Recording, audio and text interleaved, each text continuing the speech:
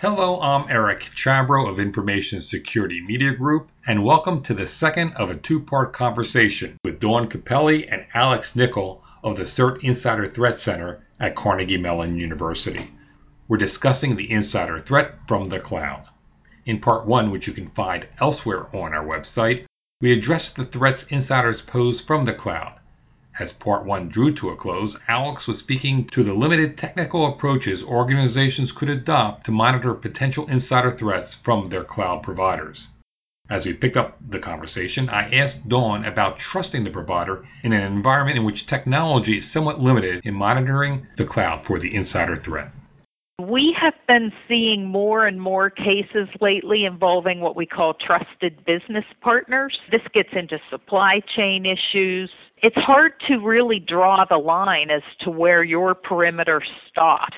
We recommend legal contracting mechanisms to ensure that anyone that you are giving authorized access to your systems or your data, that you actually require that they protect your information and systems as strongly as you do. One aspect is to write legal language into your contracts requiring that. Another mechanism is to do periodic audits. So we know that a lot of organizations actually do security audits or assessments of any partners that they work with. We really recommend doing things like that, and personally, I really think that they need to write insider threat controls into their contract. Is there any way that organizations could vet individuals, such as administrators at some of these cloud providers?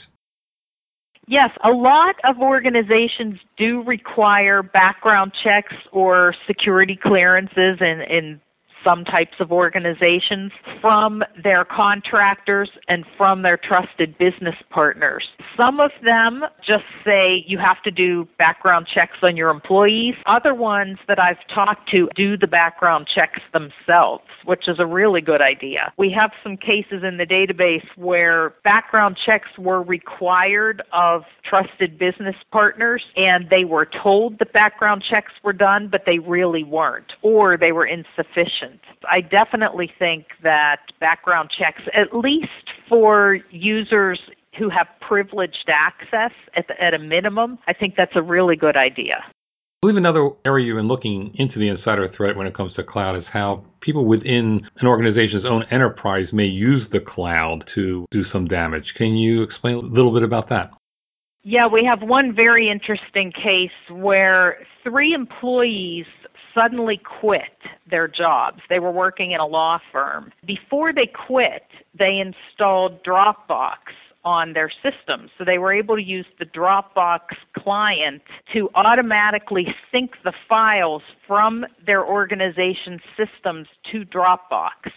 And they set it up so it would continue to do this syncing in both directions after they left. So the organization had no idea that they had set up Dropbox in this way.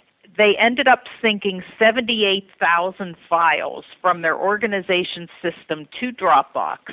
They quit their jobs, they were working somewhere else, and they were not only able to access those 78,000 files, which contained proprietary customer information, but they also had set it to sync both ways. So they were able to modify some of the files and have that modified data synced back to the original organization. So now they not only had lost their information, but they didn't know it, and they were using information which was incorrect. That's one case where employees were using a cloud type of service to exfiltrate information and sabotage their employer.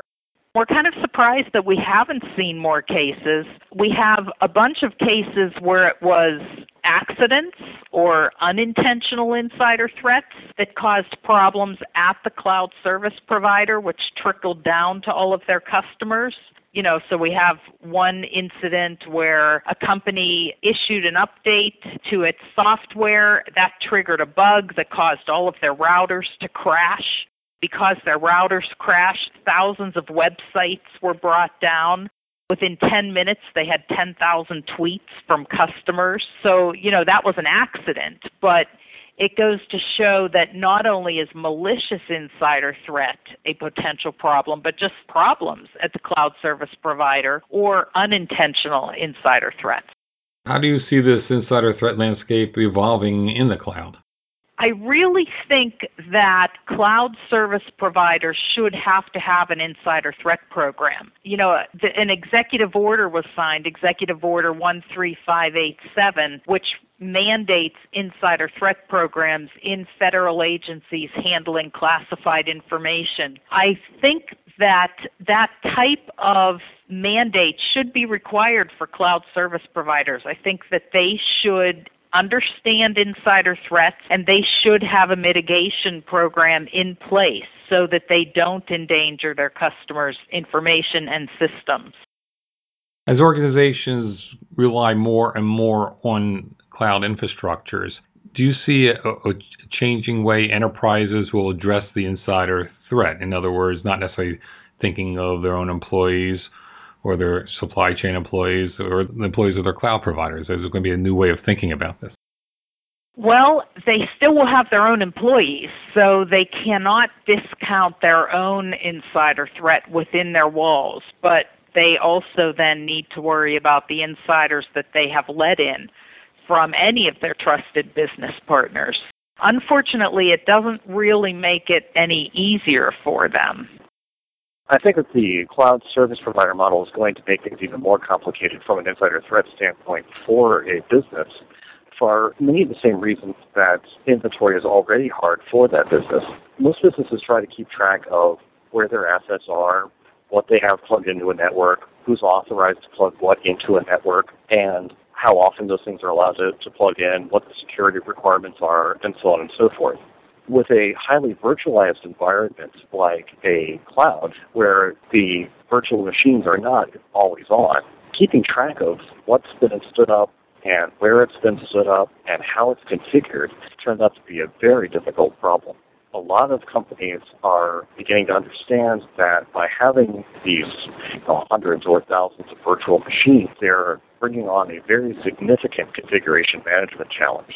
It would not surprise me to see a lot more investigation and a lot more effort put in over the next few years to enhancing the capabilities for configuration management across a cloud service, particularly in making sure that you know exactly what virtual machines are up and out and how they're reacting at any given moment.